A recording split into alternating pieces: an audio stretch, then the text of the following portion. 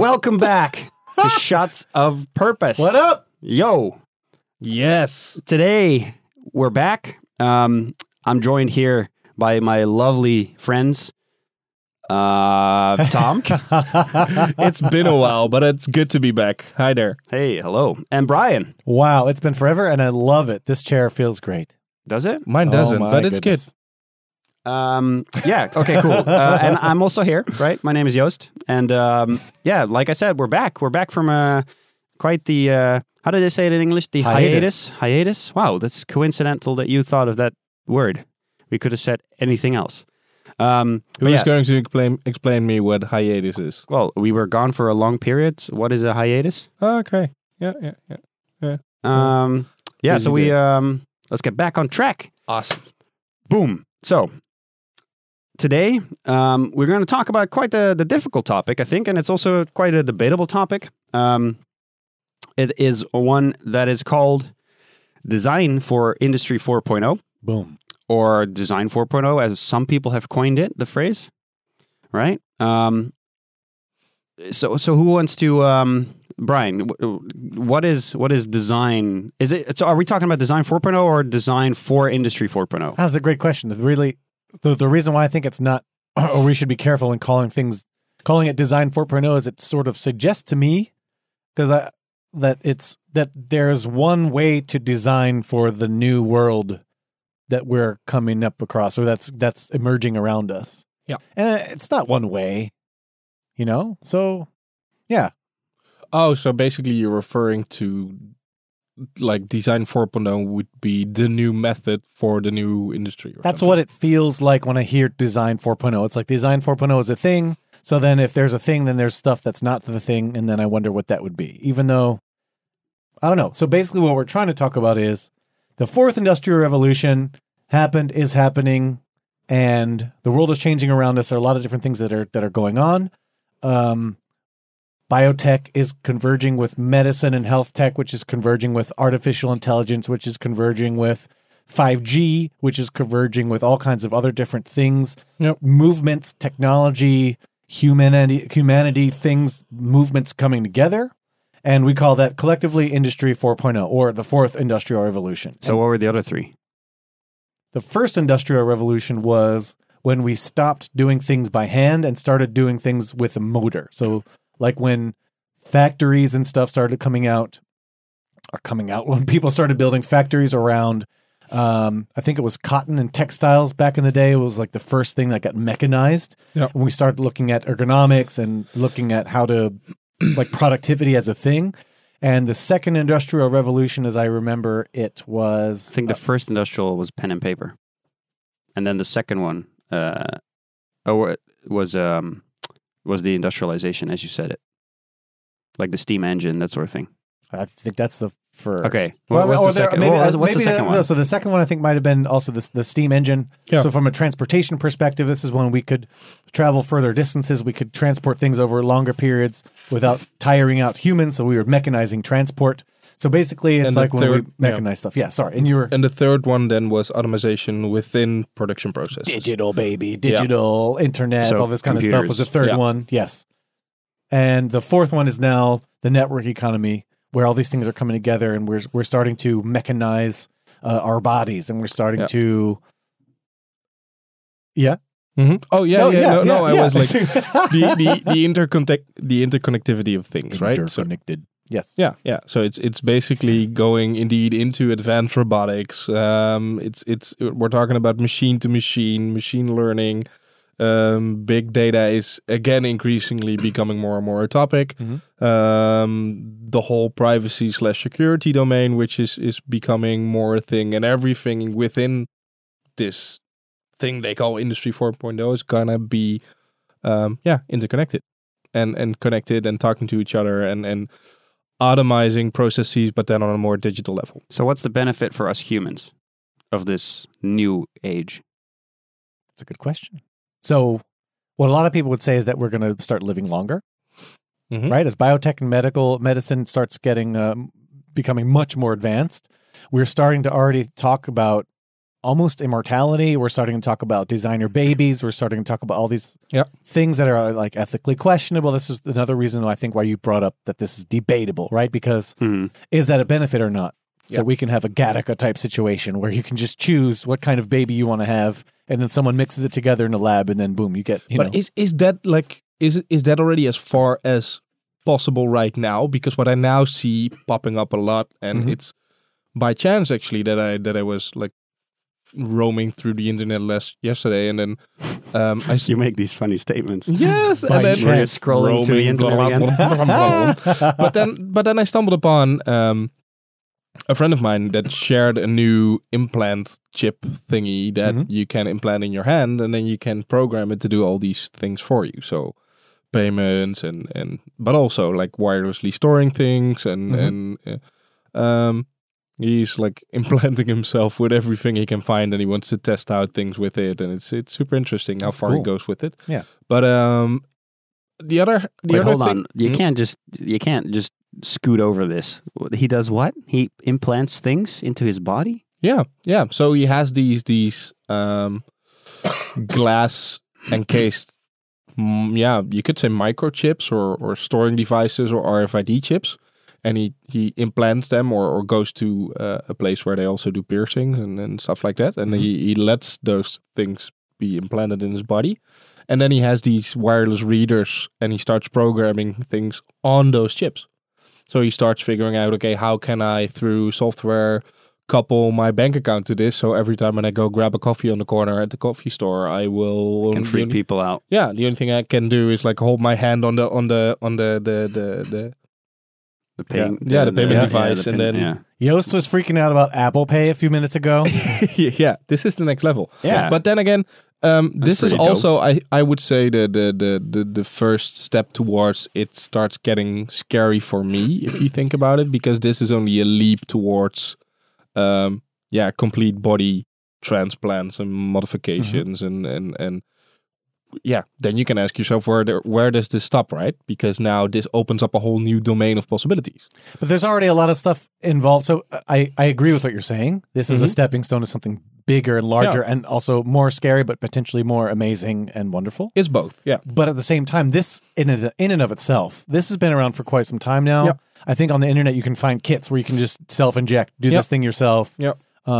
They also have like home biohacking kits where you can sort of hack biology, chemical stuff where you can sort of change your own genome in different ways. It's crazy shit you can find on the internet basically. But when it comes to things like implanting a chip into your body, that comes with some interesting risks in and of itself. Because especially if you couple this with your bank account, if your hand is your money, if someone robs you now, you give them money. Or if you have a hole in your hand. No, sure. Literally, yeah. Yeah, maybe.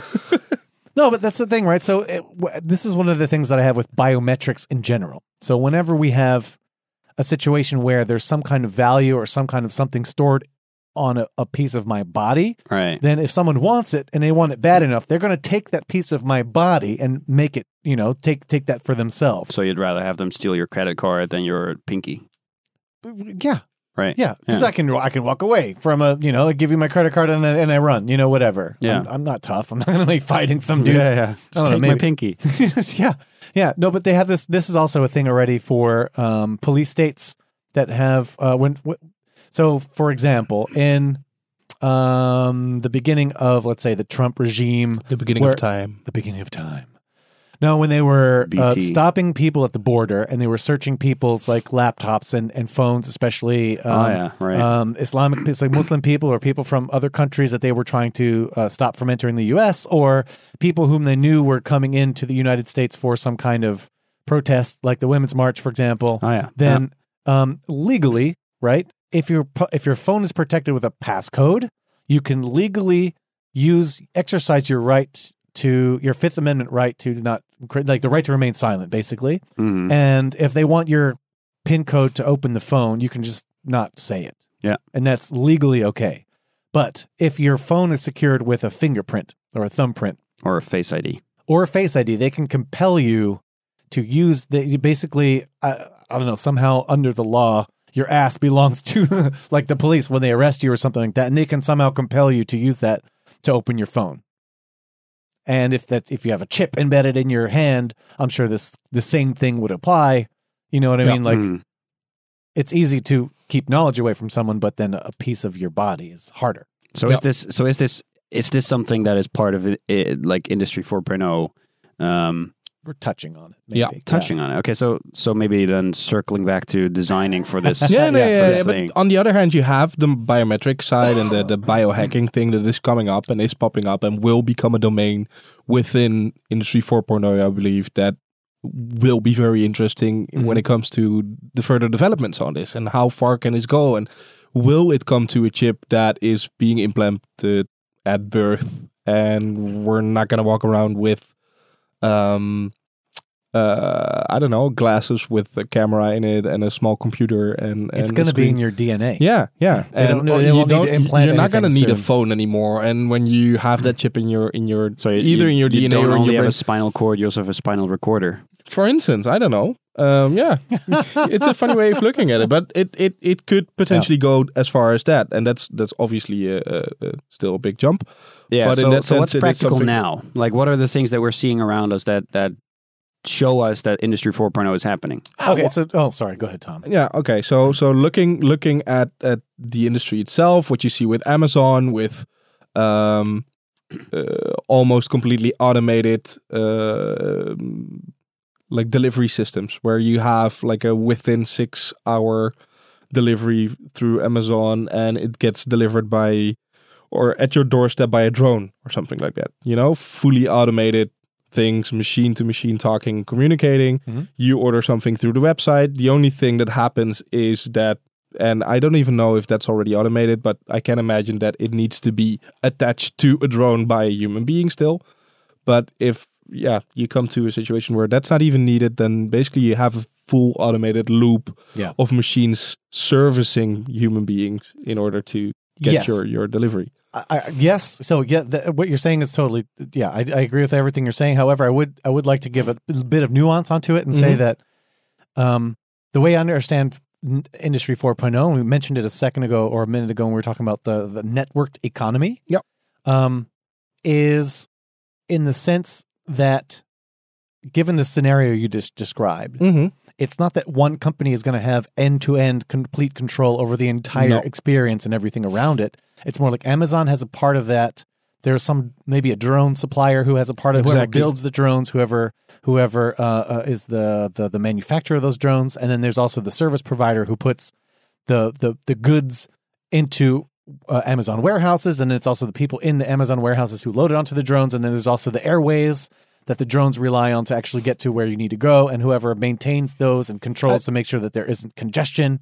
And basically, it's not that we can look at the end-to-end experience of a thing or an artifact or a product as being owned by one singular centralized entity, but it's more that we're becoming more and more interconnected and interdependent on each other from like a business perspective and also a design perspective. And we see this already with your phone. But to give you another example, for instance, what could happen in the future is that, for instance, your car breaks down, you have a flat tire, and through a system in your car, it knows where it is or where you are with your car.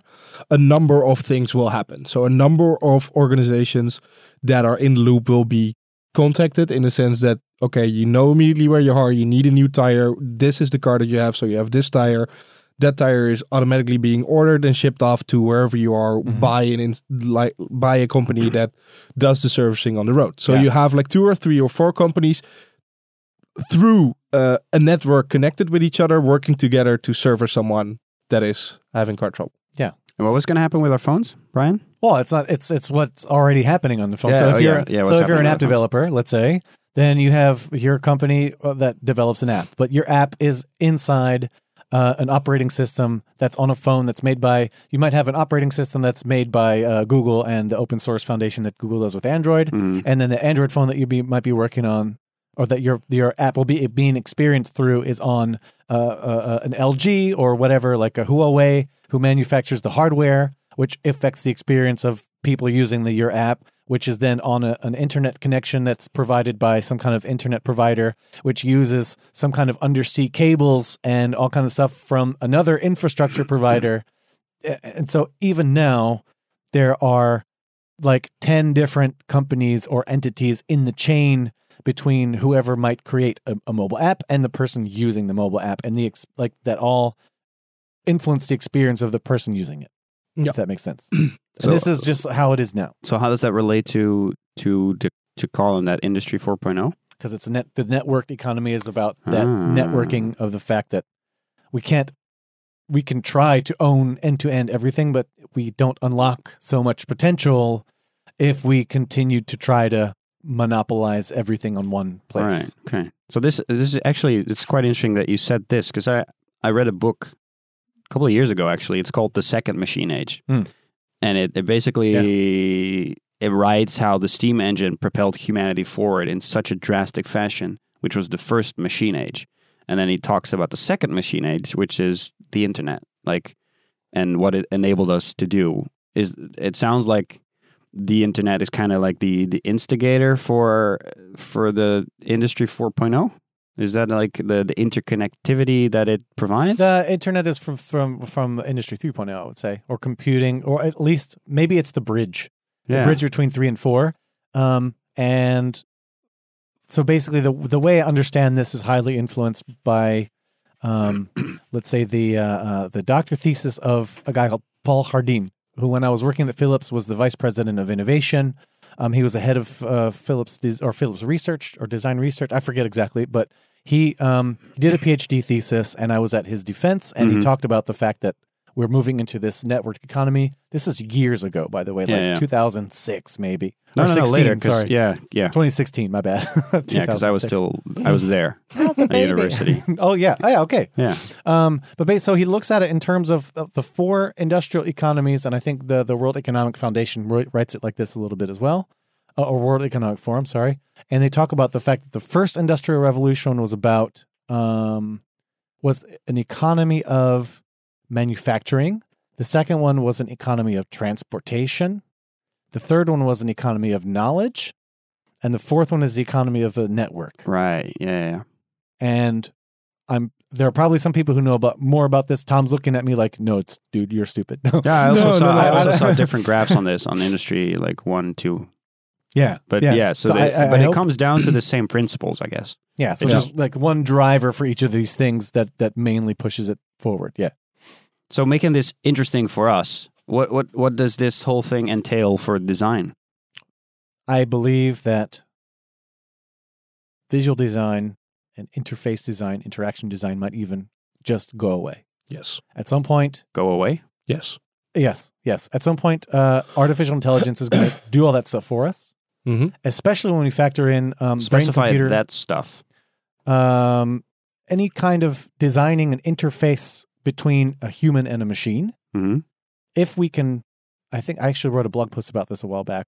If the machine is directly connected to your brain, at some point we already have brain-computer interfaces, and we have EEG things that can already send a lot of signals towards a computer. Right. At some point, if that's so connected to your thing or to the system that you have a thought and it just does whatever you want it to do, you don't need an interface anymore. The interface is no longer about pixels or visual layouts Cues. or pictures or anything like this. It's about brain signals and neuroscience and but isn't EEG. Hold on, but you just before that you said that the visual design will be taken over by that's the step in between. That's the step in between. Right. So what's happening already, and I think NVIDIA is working on this, is that NVIDIA has been working on a system to help game designers create landscapes automatically. Whoa. So basically you say, okay, the color brown is landscape, the color green is hillside or forest, and the color blue is river.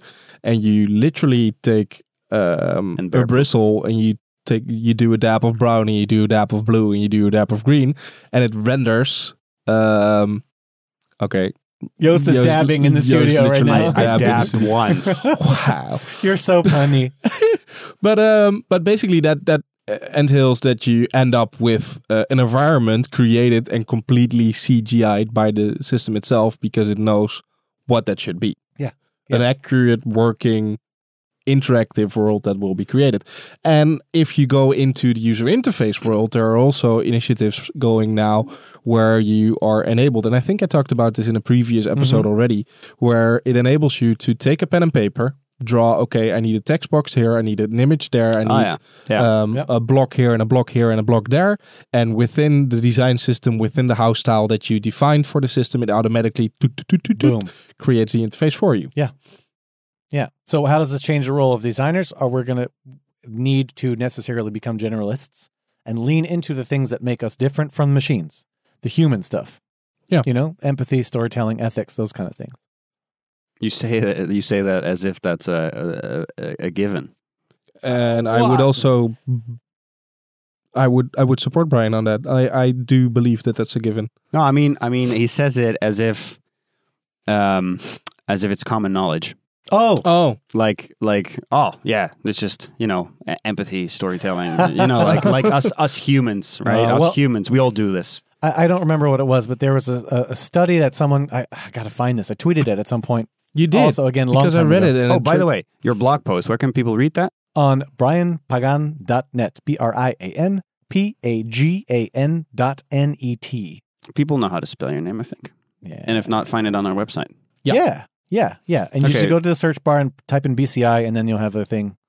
And Okay.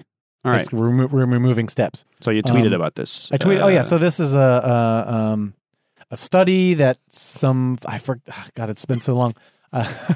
Where people analyze different vocations, different jobs and professions, and they looked at different factors and figured out which ones are more likely to be automated in the near future, and which ones are least likely to. And the ones that are least likely to be automated are things like caretaking, healthcare, nursing, and stuff that has a high emotional component.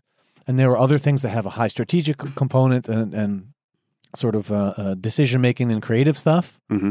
And it was really interesting to see that it's not a super clear cut line, because we do have AI already that can make award winning ad campaigns. Someone did that, and they won like a contest with the AI. Really? Yeah, they just basically gave it a brief, and it just did its thing, and it came out with a concept for a commercial, and they made the commercial based on what the AI told them to do, like a script, and then it won awards. What was that? I can't get to the name of it. I read about this as well, but I can't remember. Well, the name. if we were allowed to use internet down here, we could look it up. But unfortunately, All right, dear listener, if you know what we're talking about, tweet at us at Shots of Please do. Purpose, or send us an Please email do. as sop@thepurposedesign.nl. we're Thank you. drowning. Please, SOP@purposedesign.nl. You need We're drowning. I need Sorry, information. man. Industry starving for 4.0 input. has not reached Yeah. this basement yet. No, it's not. We're in a slum. It's harsh. It's cold. It's a dungeon down here. Well, I think Yost does it on purpose. it's an audio-proof dungeon. a purpose dungeon. That's true. I'm sorry. I'm not complaining. I love Okay. this place here. It's fantastic. It has its I It's do wonderful. think I I love it. do It's got a think that's charm. exciting. it has though. its merits. What's Being in a exciting? dungeon is very exciting. No. Yes, for sure. No. But I was I told thinking- you earlier how excited I am. I know. You're stuck Something underneath the with table, wood? right? But the thing is, I heard you talking about like the automation of things and the automation of, for instance, interface design, and that's for me that's super exciting because I started out as an interface designer back when I started my actual job. When you were a And little boy. when I was still a little boy, I started out as being an interface designer. I But- remember you from back in the day. Yeah, Okay. I know. But the thing is that for now, I wouldn't. It already gives me the shivers when occasionally I need to get back into the nitty gritty pixel pushing and yeah. it's so yeah. An That's AI one of the that drawbacks, in my opinion. Yeah. what? Sorry. It's one of the drawbacks. The craft that we get to put into the attention to detail the same way that a knife maker would have to sweat all the details of like True though. doing Yeah. blacksmithing, Do you think- the iron core and Do all you think that. that'll get lost? Yes. Yeah. Yes. Look at okay. woodblock carving in see- Japan. There's like 20. Literally, there are 25 people in Japan who are qualified to like actually. They still follow the woodblock carving profession. 25. But hold on, that so they're still doing an old technology, right? They're good at an old technology. But Yes. I'm asking, does the craftsmanship go away or does it get displaced? Well, No, yeah, we'll it find will. craft in new things, yeah. Because back in the day, in the 1800s, when Irezumi tattoo artists and Irezumi woodblock carvers were all over the place, that was their craft. And now, someone in Japan who might be growing up now, a young person, might be putting craft into pixels and stuff. Yeah, right. Yeah. Or even programming the AI that's eventually going to make the pixels work, like the code. At a certain moment, we will have an AI that will program other things for us. Yeah, but at some point, someone's got to program that one. And even, code is craft, code is creative and beautiful. So you're saying Yeah. it's not going away? I don't. I think the desire for craft and this push to make I things think beautiful. it will be all automated out, man. No, I think dude, it's And then what? We'll it's just all it's be an intrinsic WALL-E part of being people? a human being. I think at a certain moment we will get to a point where we are literally talking or discussing we will be literally briefing AIs. But then we're going to be doing other stuff for fun. We're going to be cooking. Or- We're going to be Of putting our course, craft of into course, cooking. We're of putting course. our craft So in as a fucking human- sandcastles. I don't know. Completely agree, but Yeah. looking within our own design field of work, and my design field of work, Yes. which encompasses now doing the pixel pushing, doing the interface designing, doing the development stuff. So Yeah. so focus like the people that I work together with to get an app to become an actual app. Yeah. That will all go away, and I Right, firmly yes, believe Absolutely. I agree. Absolutely. Writing the brief the same way, like as a UX strategist, you would write a brief for, let's say, a junior designer or something like this. That's the same kind of thing that we'd be doing later, but instead of a design human, it would be a design machine. In So 1,000 years, what will we do to make our money? We won't need to make money. No, exactly. Universal Money- basic income, probably. We've talked about this on the show before as Yeah, well. Like, hold on. But no, if going back we're to you, getting Tom. really excited. I love it. Well, yeah. Well, but going back to you, Tom, because you just said that we'll be briefing an AI. Yeah. But there's still craftsmanship in like developing the brief, right? Ooh, It's what Brian said with the love, Depends the on- empathy, That completely the emotion. depends on how you define a brief. Yeah, no, so I don't know about that because if we think about the fact that so you as a designer, you now are basically, if I understand correctly, are basically end to end. You do your whole entire Yes. process kind of by yourself. Yes. So the front part of your process, the strategic exploration, the explorative ideation part of your process, to understand what kind of brief should we even be giving to the machine, that part is still going to be us for a long time. Maybe they'll automate that too. But the whole process, I think, will change to that as well. Because I could be like brainstorming out loud, and if I have AIs around me listening alongside with me, and I'm like, okay, I need an app that does this and this and this and yada yada yada, and Yeah. within instances, you have an AI that makes connections, builds backends, builds da-da-da-da-da-da-da-da, and you are an hour in a room with an AI that listens to whatever you need, Yeah. and it's there. I love that I totally agree with that. And I think I see myself like walking back and forth in a room while brainstorming with myself. Like, okay, an app like this, or probably it's not necessarily in an app, Kind of like an app how even Tony more. Stark does it, right? He talks to Jarvis and something. yeah. He does like a whole. But that's the thing. Jarvis doesn't do it by himself exactly or itself. Yeah. Jarvis still needs Tony Stark. Do you understand? Do you understand what I mean? You're still walking around the room brainstorming, coming up with ideas. Yeah. So UX research, like looking at markets, talking to people and listening to their fears and their objectives and like what bothers them, and trying to create a solution or value proposition around that. That part is still very much going to be humans for a long time. But in that sense, this is all a step in between, right? Yeah, but okay, hold on. But then everything is a step in between. But Yeah, in of between, Like, how of far course, are you but- thinking that this is? Yeah, I maybe I shifted a bit, but no, but in between what? What's the vision that you have in, like you said, 1,000 years? yes, Tom for president. No. 30, I tend 30. I tend to believe in singularity. What singularity? The But singularity. define this, because this is a very loaded word. Yeah. Okay. For me, and what I mean by singularity, and this is still I need to be open and honest here that I have not read too much into singularity as I would like to. So it's still on my list.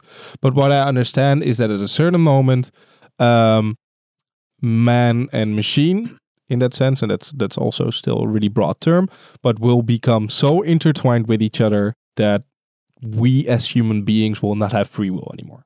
So, Ooh, yeah, nice. That's yeah. a cool one. No, so yeah, but do we have free will now? yeah.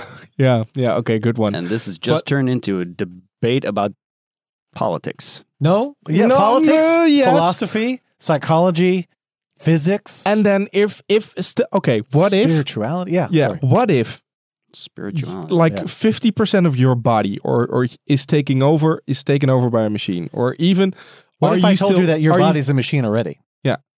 What's the difference between your body and a microchip? A really complex microchip. Oh, Consciousness? yeah. Your brain, well, yeah, consciousness. Sen- where is your cheeks. consciousness? Show me your consciousness. I can't show you my consciousness. Oh, well, I'm wait, showing you by talking with you. I see interacting where with you're you. going. Yeah. What if this is one of the cycles? So human being is just a product of an over evolved thing that started out as something chippy. That you see where I'm going at? Yeah. What, what do you mean, So Brian? okay, I think we're talking. So yes, we're talking about two very related things. I think what Tom is talking about now is the simulation Yes. theory that The we're Matrix? basically that we're Yeah. living in a matrix. That some higher order, maybe four-dimensional life force Yeah. has created a box. We're in a computer right now, and we're just simulations running to figure out Yeah. what kind of stuff. Full Hill, the spaghetti monster. The Something. flying spaghetti monster. Yeah. Yeah. yeah. Yeah. No, but so I agree with what you're saying. So that's no one can disprove that. No. But there's other stuff. So what I was talking about a minute ago is simply to say that let's recognize the fact that the bodies that we're the meat machines that we are piloting through this planet, our brains but- are nothing but electrical signals being sent between molecules and nodes in a system. That's one with thing. information. But I was okay. Yes, it was the simulation thing, and I'm going to explain this wrong. So one could be the simulation thing. So yes, we are in a simulation now, and two, we're so off topic. Yeah, now we are. that you're- No, I disagree. Off topic. This is because what is going to what's industry 5.0, 6.0, Yeah, whatever. Like, okay. Does it even have to be industry? Yeah, there we go. But now, We just moved to humanity 2.0. mind blown. but okay, what could also be the case Yeah. is we're now in a domain where we're so I'm working in the field of microchips, for instance. Hey, by the way, I have to say we are not under the influence of anything right now. No. Just No. each other's presence. But okay, Life, my And friend. the basement microchips Hi, and Moore's life. law decides that everything should become twice as small and twice as fast every year. It's not the case anymore, but yeah. No, it's not the case anymore. But at a certain moment, we're now also thinking of neural computing networks, and it becomes like smaller, more intertwined. What if it What becomes? You come to a point where it's like, okay, we're now already like our chips are now already being built, like our brain is being built. Yep. So what if this is part of the cycle? So in the end, we will learn that it's better to go on into an atom cellular level. Mhm. So what if this is like we're just a product of evolution? This is one of the interpretations of signalarity, indeed. This is Yeah. one of the reasons why I asked you to define it. Yeah. There's so many different things. One of the people, one of the theories, let's say, of singularity itself is that we cease to be like human beings' next evolution is that we cease to have a physical manifestation. We become energy. Our consciousness that we can't see, that we can't touch, but we all feel, that we all understand and know that it's there. And we feel the effects of it, like dark matter and dark energy, which we know is there somehow, but we can't see it, and we've never been able to like touch it or anything like this. That we like the light matter part, the observable bits of humanity will just disappear, and consciousness will become a free floating sort of whatever Joost and Tom and Brian are will just become ethereal energy things. So as much as I like this train of thought, how does this relate to Industry 4.0? Well, that's where we're headed. Okay, I have a concrete, No, because yeah. I wrote down a concrete example, and I want to hear your thoughts on this. Okay. So autonomous vehicles. Are Ooh, these somebody part? prepared for this episode. I'm sorry, autonomous vehicles. Autonomous vehicles. I love you, Joost. That's fine. That's fine. Wow. Okay. Okay. Autonomous vehicles. Are autonomous vehicles, so self-driving vehicles, are they part of Industry 4.0? Yes. So then what? So I'm gonna ask your question differently. Is Uber part of Industry 4.0? Uber is That's not my question, Tom. No, okay, but Uber. You're not asking it differently. You're asking a different question. No, but Uber is the biggest cab company in the world. Uber does not own one car. Yeah, there's many examples of these, like Airbnb. Networked economy. They're the ones in the middle controlling the thing. Airbnb, yeah, like you said, Airbnb. Basically anything in the sharing economy. Sharing economy is a big manifestation of Industry 4.0. Wait, that's not true. Stop. Okay. Anyway, my question is. So your question. Yeah. So if autonomous vehicles are part of Industry 4.0, like there's still a huge design part in there, right? Like, how do we design for? So what kind of what kind of design possibilities do you see that we will move towards? So when we're talking autonomous vehicles, I got you. Here's a very concrete one. Something that Mercedes and I guess all of the any company that's dealing with autonomous driving now is dealing with. Yeah. So I mentioned 3 things earlier: empathy, storytelling, and ethics. Ethics is one that they're definitely dealing with now, because if you have a car and it knows it's about to get in an accident and it gets to choose between hitting a pedestrian to save the person in the car or driving off the edge of a cliff to kill the person who is in the car, but thus saving the pedestrian, or if you have a pedestrian, do you kill the homeless person, or do you kill the rich person, or do you kill the child, or do you kill the In China, whatever? I would just check your score rate. Okay. What's that called again? The score? I don't know. I can't I forget remember the name of it. Yes, this very Black Mirror, like fucking 5-star rating. Everyone gets. Yeah, exactly. Okay. I forget the name. Behavior score. Yeah. But this is something where humanity, and I think it's lovely that you mentioned politics earlier as well, because politics is heavily involved in this question. Human morality is involved in this question. There's no clear-cut answer. You can't objectively put these things into a function and say, oh, well, you might as well run over the newborn baby because X is 5 and Y is, X is greater than Y and blah, blah, blah. Like, I mean, there's no objective way to put forth these heuristics. So it's all about, it's like we're baking, the thing is about this. One of the also the big dangers of machine learning, artificial intelligence, especially when machines are going to start autonomously making decisions that affect human lives, is that whenever we are creating the algorithms that these machines are using or going to use, we implicitly put our biases and values into those algorithms. So whatever algorithm this Mercedes or Uber or whatever Google car is going to use to determine whom it's going to run over, then whoever programmed Facebook employee. Your Waymo car. Competitive advantage.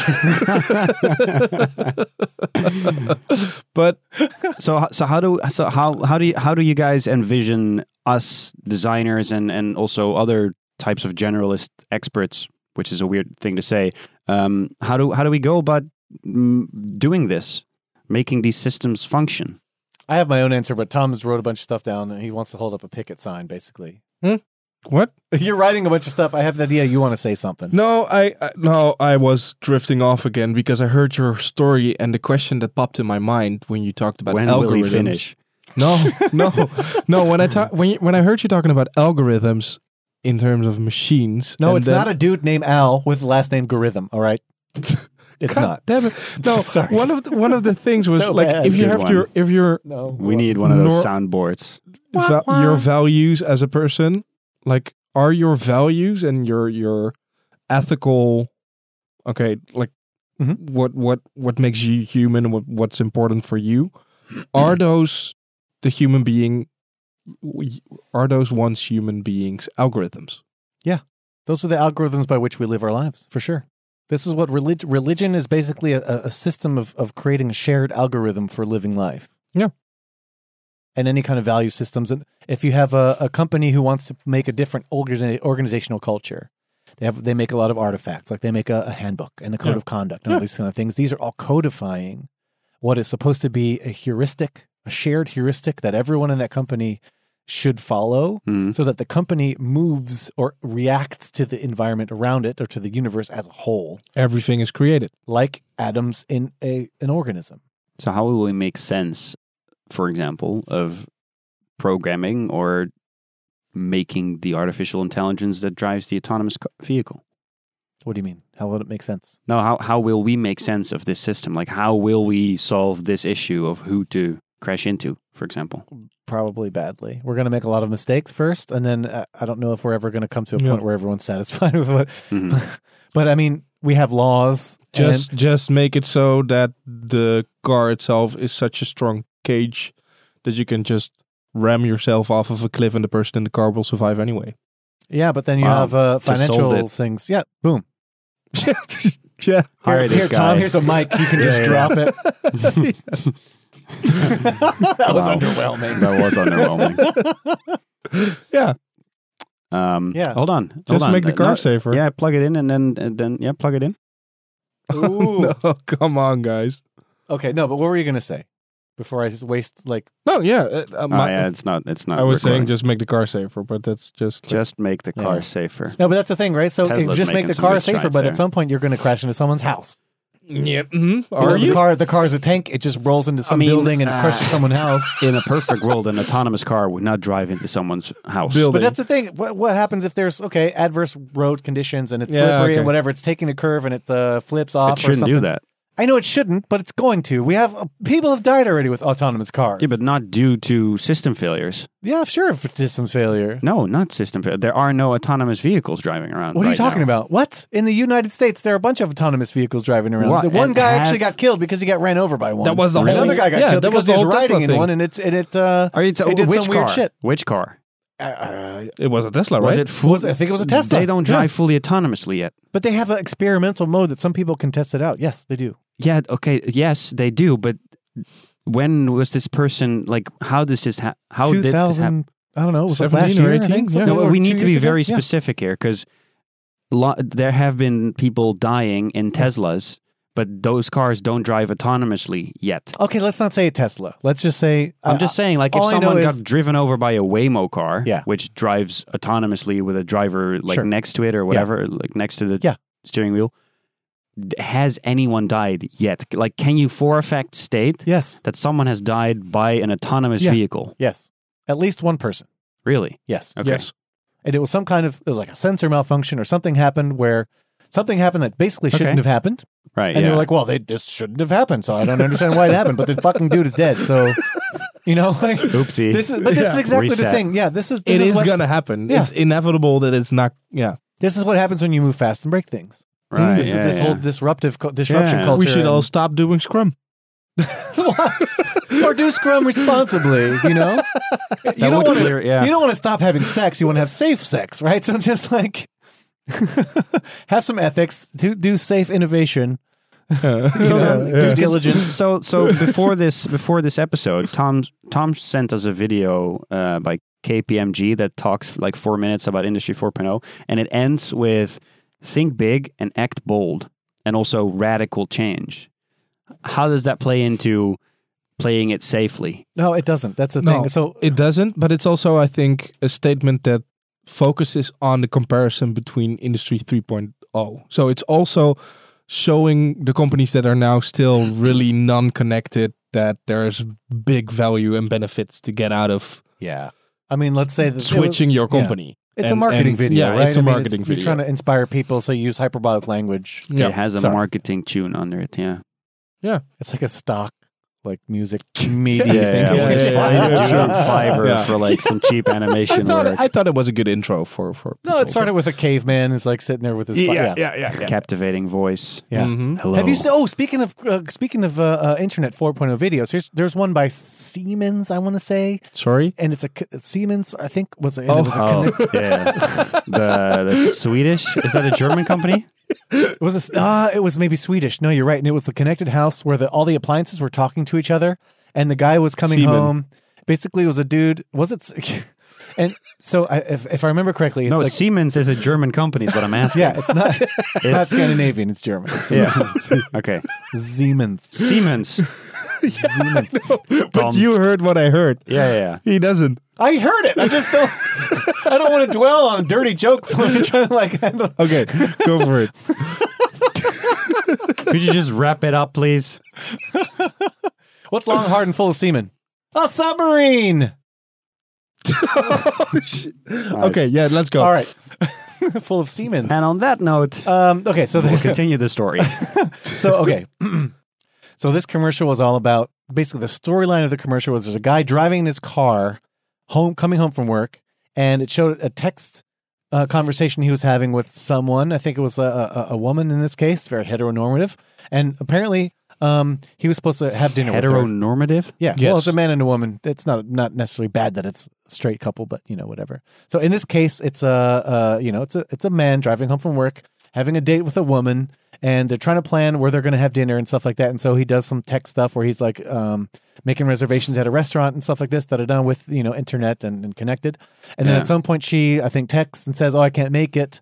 And then he basically texts his kitchen and says, "I'm coming home early," something like this, and the stove or whatever, the microwave or something like this, starts talking with all the other appliances in the house. Oh, he's coming home early. Yes, basically they're rejoicing by the fact that his love life is now derailed, and we have him back. And so they start making this plan. It's like, okay, TV, I need you to download the game and get ready for him to watch it when he gets home. Vacuum cleaner, I need you to go and make sure that the floor is vacuumed so when he gets home he can take his shoes off and it'll feel good. Microwave. No, but that's the whole point. It's about smart Very home. dominating microwave as well. Yes, exactly that. This is the thing this is what I read saw in this video. A lot of people are like, "Oh, that's such amazing tech and super cool and space age and woo," and I'm like, that's fucked up, man. Like, you can totally see this house has its own agenda. Why was it fucked up? Well, because, like you said, it's a very dominating thing. It's taking a lot of control. The guy, like the human being in the loop of this automated system, does nothing but say that he's coming home early or something like this. Or maybe he makes one request. And out of this one request, the smart home does all these other 5-10 different things, basically none of which this dude consented to, at least not in the video or whatever. Right. And there was some kind of thing at some point where the machines rejoiced. Literally, there was some kind of moment where they were happy because his date fell through. And he was coming home instead of going out on the date. So this sounds like the people at Siemens who made this video. I don't know if it was Siemens. No, but, okay. So the people at the company who made for the video, legal department, the people who made the video, Yes. they kind of envisioned this, right? This so is it's kind of like you don't agree with the human decisions in the video. Why is Like it you a bad think it thing? could be better? The decisions of and that loops really nicely back into how we create this industry 4.0. We as humans, as designers, as generalists, are going to be the ones who determine what shape the world is going to take as we move into this more industry 4.0 connected automated thing. Yeah. And we are the ones who are going to determine how the machines are going to treat us because we're programming them. Right. So, like you said, this vision video was created by humans with their own implicit biases and assumptions and all kind of stuff. Most of which were probably unaware. The people who are actually working on it were probably unaware of, right? Yeah, right. And sure, that's okay. Creative process is messy. That's not a big deal, but it does go to show that whenever we put this thing together, humans are the ones who create it. And this is something that Douglas Rushkoff was. This is the whole premise behind the book and the podcast Team Human. It's basically, let's make sure that tech works for everyone and it works for humanity rather than some kind of future where the rich are going to be profiting a lot and the rest of us are going to be getting screwed and exploited. No, but what I'm still thinking, why is this a bad thing? What you're now describing. So you're describing that video. Yeah. Is it consent?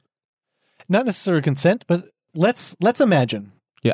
Let's take tech out of the equation. Okay, let's go back to a situation where you're King Louis XIV in France, and you have this beautiful palace full of servants, and you have a court of nobles. I fancy me some red wine.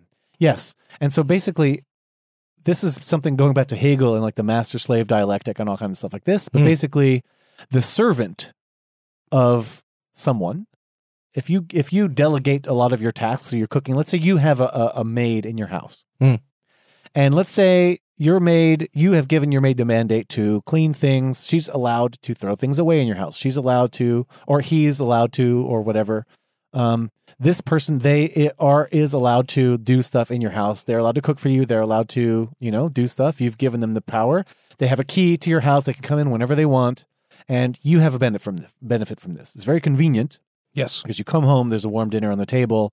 It's very nice. You come home, it's clean. Your laundry's done. Your bed is made. All that stuff. Very cool. But what if that person starts making decisions for you? Like, let's say you buy a pair of jeans with a cool rip in it in the knee because it looks cool, whatever. And then your maid sees this, and that person either sews it together without You paid extra for those holes. Right, exactly. No, so this is the thing. Or it throws it away or whatever. Or let's say you have a girlfriend and the girlfriend calls to your house and this butler maid type of person answers the phone and says, and they don't like her. And basically, she's like, "Oh, is Tom in?" And you're sleeping. And it's like, "No, Tom doesn't want to speak to you anymore. He said, fuck off and goodbye." And you didn't tell this person to do that, but they think they're acting in your best interests. Or maybe they're acting in their own best interests because they know that the more dependent you get on them, the less dependent that you get on them, that the more power they're going to lose. Which is kind of like what Facebook is doing, right? Sort of. Well, yeah. Like with the whole habit loop of showing you, oh, you have 30 notifications and this person has just uploaded a picture. Do you want to react to it? Increase the footprint? Yes, but then think about, so bringing it back to the smart home example, if your fucking smart appliances have an agenda, I really thought you said something different there. If your fucking smart appliances. I'm like, what? Glad you finished that sentence. I hope you're doing so safely. Without them being turned on. And a VPN. Yes, use a VPN. This episode is brought to you by blah, blah, blah, VPN. Use offer code. Okay. Yeah. Yes.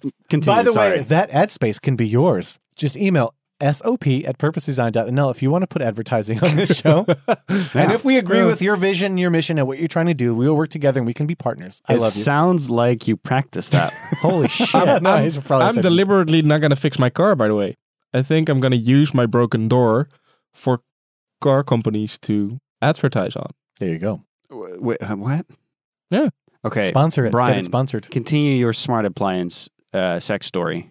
Right. Yeah. So if you're okay, so here's where we get into stuff like 5G. Yeah. Yeah.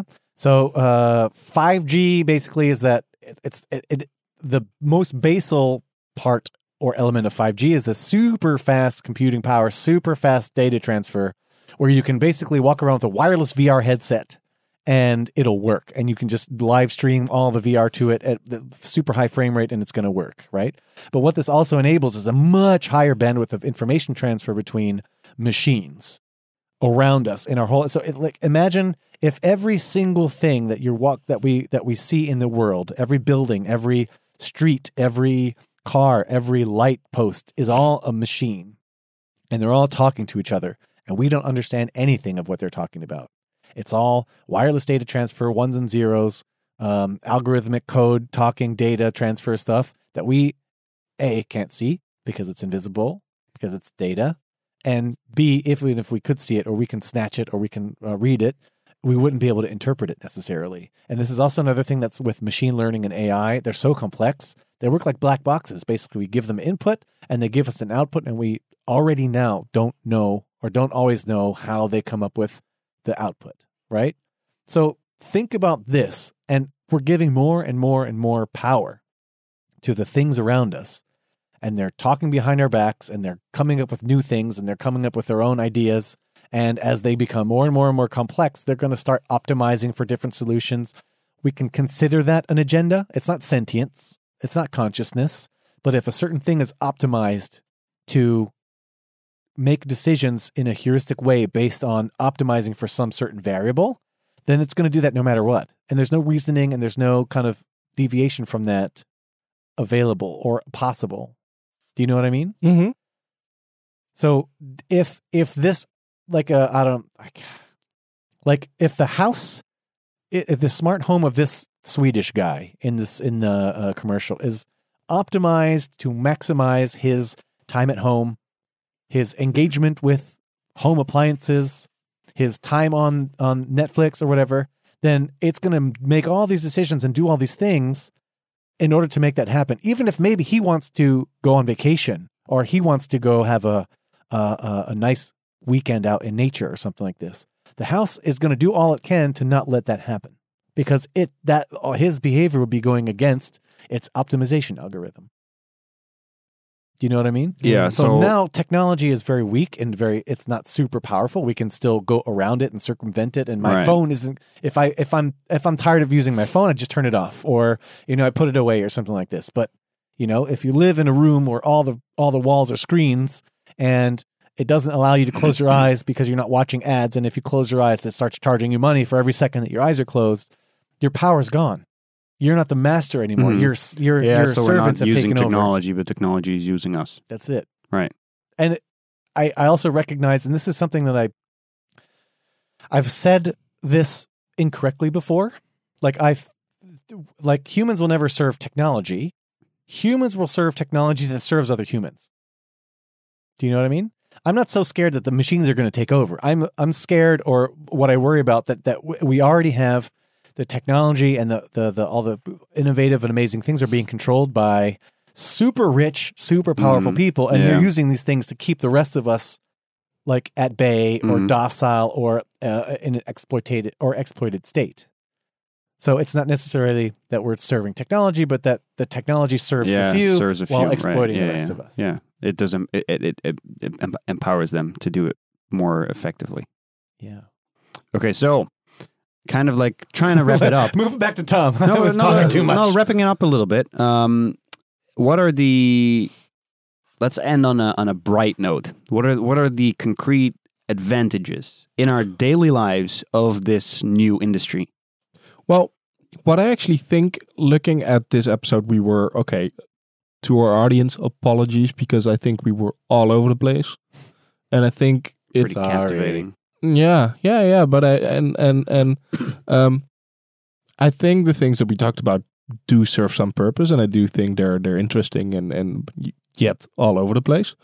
But I do think in order to make this an actual episode that gives you more intel and insight on Industry 4.0 and how design can be an added value, or how you can design for Industry 4.0. Maybe we should use another episode to do so properly and more. I think more rigidly go through what 4.0 actually encapsulates now, and how we can do stuff with it. And with stuff, I mean, how can we design for it properly now? What do you guys think? I like that. So what would we do? What would be three like basic topics, hashtags, keywords you would like to discuss in the next episode? Hashtags. Mm-hmm. I'm trying to be hip. Insta. I'm on Insta. Don't say that. Just call it Instagram, please.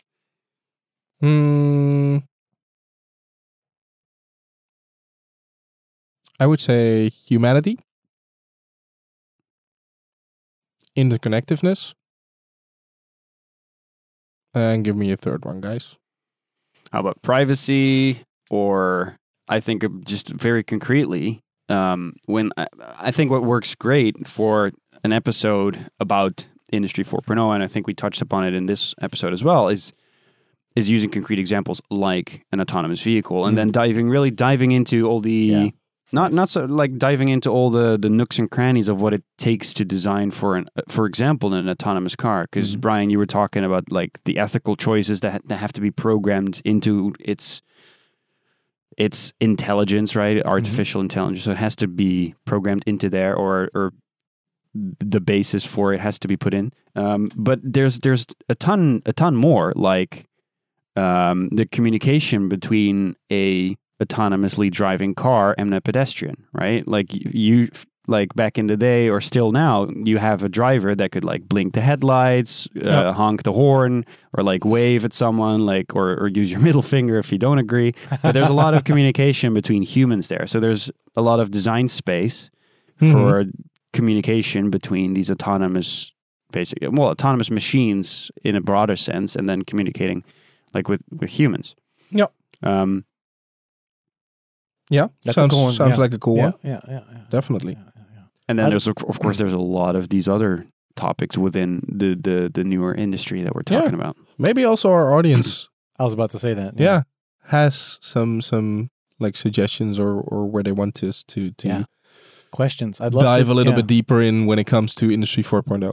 Yeah, I'd love to hear about what kind of questions people might have. It can be discussions, it can be cases, it can cases would be great. Yeah. I would love to have if someone has an idea of a case that you'd like us to talk about through the lens of Industry 4.0. Yeah. Also, going back to what you said a minute ago, Tom, about humanity. Yep. This is where I think humanistic design and humanism are going to be becoming way more important these days, and why that's a differentiator now. Yep. What it's our value proposition as humans and as designers. Yep. True. Yeah. Agree. Thanks. So please, Shots of Purpose, at Shots of Purpose on Twitter. Yeah. SOP@purposedesign.nl. That's the email address, yeah. So let's just quickly, Brian, what's an example that you think will be good in your in your day-to-day life of this new industry? And then we move on to Brian, and then we wrap it up. Tom. You move on to Tom. Move on to Tom. Okay, Tom. No, you said, and then we'll move on to Brian, and then we'll cut it. But it's like, oh, did I say move on to Brian? Yes. Oh, we'll move on to Tommy. Yeah, well, I mean, we already see. Think about how easy it is to find a place. If I go to a new country, if I don't feel like preparing or whatever, I can also just open my phone. And I want to figure out where something is. I just Google it and look it up on Google Maps and like, what kind of cool restaurants are around here? And I open Foursquare and it'll tell me wherever I am in some strange country, I can go completely unprepared, basically naked and with a smartphone. I can find like a Michelin star Just restaurant enough to cover you up. That kind of, yeah. And also with payment systems and banking, like I don't need to fucking change current. I don't have to get euros into whatever. Turkish lira before I go to Turkey. I can just go there and I go to the ATM and I stick my card in, it just works. Or you wirelessly pay and it just pay, or I scan the implanted RFID chip on, Yeah. Like, do you have one already? No. So then how is it practical now? It's fine. Okay. Tom. I want to dig a little bit deeper into Tom's a digger. Concrete example. Yes. So how we work together now, so we touched upon it a little bit during this episode, but how we are working now within the design field and how this industry will impact our work as a designer in the future. What? Oh, no, yeah. No, but this is, Tom's talking about the next episode, I think. Yeah. Yeah. Right? Yeah. Yeah. What's the question, what right? is a beneficial thing of Industry 4.0 in your day-to-day life right now?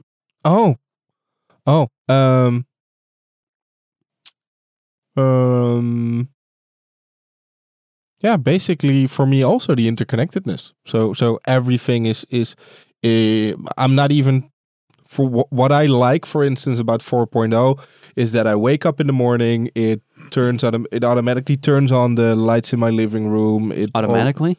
Yeah. It already automatically uses my lights in my bedroom as a wake-up light because I know it. What do you Tom's mean? living in the future, dude. You're talking about Philips Hue, right? Yeah. Did you not program your wake-up time in there? No, I didn't for my wake-up time. I just put my alarm in there. What? Yeah. Okay. That does sound cool. Yeah. How does that work? Show me after the episode. Sure. I want to know But how this works. and then when I drive my car outside of the street, it turns off my lighting, and then when I get home, it turns it on again. But it does check whether it's dark enough. So that's stuff that for me. Yeah. All right. Cool. I like that. I was thinking about Google Duplex. Duplex. Have you guys heard of it? No. Oh man, it's insane. It's in its second iteration right now. I don't have it on. It's not in my day-to-day life right now, but I could definitely use it.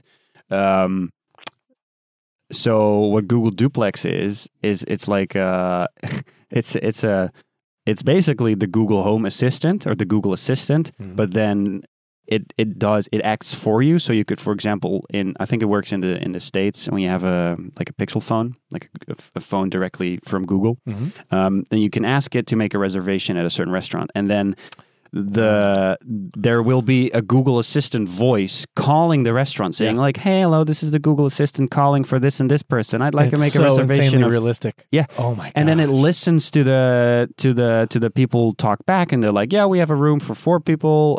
How many? When did you want to arrive? Yeah. And then the Google Assistant goes, well, yeah, it's 7:30. Blah blah. That's like the reversed version of when you call a big company and you get a tape. Yeah. Oh, but so the cool thing about the Let duplex them talk thing is to each other. It does but you can on a Pixel phone on a Pixel you can there's call screening, not screen calling, call screening. So it sees, you can just literally say like answer as Google Assistant. Yost, do you have one of these Google Pixel phones? I don't. So how is it going to affect your life tomorrow? So what I have a little bit of a step down from this. Thank you. No, but so this is like a super cool example of something I wish I had, but my step down version of this is still the Google Assistant. Sorry, I just had to give that back to you. No, that's fine, because I love what it does. For example, I'm not sure how it is today, but there's a difference between Alexa, so the Alexa from Amazon, and Google Assistant. I have like a ceiling light in my living room that has 4 spots for lighting, for little lights on it, and they're individually addressable. So they're like ceiling light 1 to 4. When I was at a friend's house who has Alexa, he has to say like, turn off ceiling light 1, 2, 3, and 4. I can say, turn off the ceiling lights, and it does all 4. It just interprets that. So to me, this artificial intelligence from Google is just, it's getting better and better and better and better. And it just makes interacting with my home so much easier. What I like about it, because now since a week or 2 weeks, you have Google Home for Sonos, and I have a Sonos speaker at home. I've heard that's quite bad. Before it, I was working with Alexa, but I already preferred over Alexa because now I'm indeed able to tell my lights to go to warm white, for instance, or that wasn't able with Alexa. So that's stuff that I like actually. Yeah, it's more natural, because I think Alexa also, you can tell it to go green or like apple green. There's like a specific list that works with Philips Hue, but the Google Assistant just makes the natural conversational interpretations. Yes, and that's really that's next level, or that's like current level. It's insane. Is that add meaningful value to your life? That wasn't my question. No, I know. I'm just asking. It's just out of my curiosity. Well, I was thinking about this. I find it every night when I turn off all the lights by talking to my house. I just wonder, like, I've never heard anyone in my neighborhood say like, "Hey Google, turn off all the lights." But people can hear me from outside. I'm pretty sure they can, because we have like single glazing. They'll hear me talk to my house, right? So does it add value to my life? I think so. It adds a certain coolness factor as well. There's some geekness in there. Now, what I indeed like about it, I'm quite a forgetful kind of guy. That's the wrong wording, I think. But you forget stuff. I forget stuff. For instance, turning off my lights. So when I'm in bed, I don't need to get out of bed. But that's like, I can just shout, "Hey Google, turn off my lights." And then I see my lights in the living room turn off. He said, "Hey Google," for those of you. Oh, sorry for the people that are listening on your Google Home. Oh yeah, we have to be. I love YouTubers who go like, "Hey," instead of saying the whole thing, or Alexa, or Siri, instead of going like, "Hey Siri." Yeah. Wow. No phone's Google. Triggered. Hey Google, buy more milk. Buy lots of milk. You know why Siri is not triggering? Because it's trained to your voice. No, you're not connecting to internet. Yeah. That should work that way. Yeah. Hey Siri. Oh, see? Oh shit. My modern phone. Are you really in airplane mode? I am in airplane mode. No, you're not. Yeah, here it is. I don't. Are you on Wi-Fi? No, I'm not. Airplane mode, man. You can still be on Wi-Fi. You can't be on Wi-Fi on airplane mode. You can if you turn it on. Yeah. Yeah. Hey Siri? You can allow certain things through airplane mode. Are you listening to me right now? You'll need to connect to the internet first. See? You need to connect. Well, it still listened. Yeah. Google Assistant is going to run locally. Another cool thing. Federated learning. In the artificial intelligence chip built into the Pixel phone. Whoa. Okay. Wrapping this up, dudes. Yes. I love this episode. Any last words? Thanks. Well, I'm happy you're to not be going back to die again. after this episode. No, like no, last no. words to wrap up the episode I'm happy that we're all together again. It took us a while, but we're here Yeah. again, and with a crazy microphone. yeah, looking Sorry for forward the to the next clipping. one. We'll It's fix it. okay. And so, yeah, please, last words for me. I really, really, really seriously I would love to hear from somebody Yeah. about what kind of stuff. He's so lonely, guys. Please. Guys and girls, he's so lonely. Please. No, but like, just write us something. Give us a Yeah. keyword, something to talk about next time. Drop You us a know, line. love No, don't drop us to a interact. like.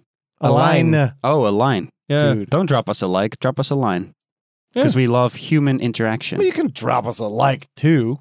We ain't gonna turn down no likes. Well, that's true. If you are in the possession of a smartphone, go into your favorite podcasting app and do give us a 5-star rating. That does help us get up in the rankings so that other people can listen to us as well. So or you share the love. You can rate us whatever you want, whatever you feel like we deserve. But 5 stars does help us out. The system doesn't work that way, Brian. The podcast system is 5 stars or nothing. Yeah, okay, but still, if we don't deserve it, we shouldn't get 5. 5 If you wanna stars give us because 4, likable, Give us 5 but stars all over and the tweet place. at us how we can do better. Ah, Nice. Okay. All right, so so that's the podcasting reviewing thing. Then of course we have the Twitters at Shots of Purpose. We've mentioned it many a time in this episode. Tom lives in Breda, and we have an email address that's sop@purposedesign.nl. You're keeping it in there for every episode now, every right? single one. Yeah. Every single one. Somebody's like, okay, now we're done. Breda. Like, what? yeah, really? Yeah. Awesome. Thanks. Yes. And How do you not know this, Tom? I never listened to the end of the episode. Okay, Yeah. to the end of the episode. Yeah. Okay, yeah, that's a nice save. to everyone who can hear this, I love you. That's fine. That's beautiful. Sorry. I wanted to. I love That you does too. include you guys too. Yes, of course. Oh, we are Yeah. listening to this. Yes. Okay, yeah. Thank you, Brian. Thanks, Right everyone. back at you. yeah. Ciao. Yeah, have a great week, guys and gals. Rock and roll. Rock and roll. Bye bye.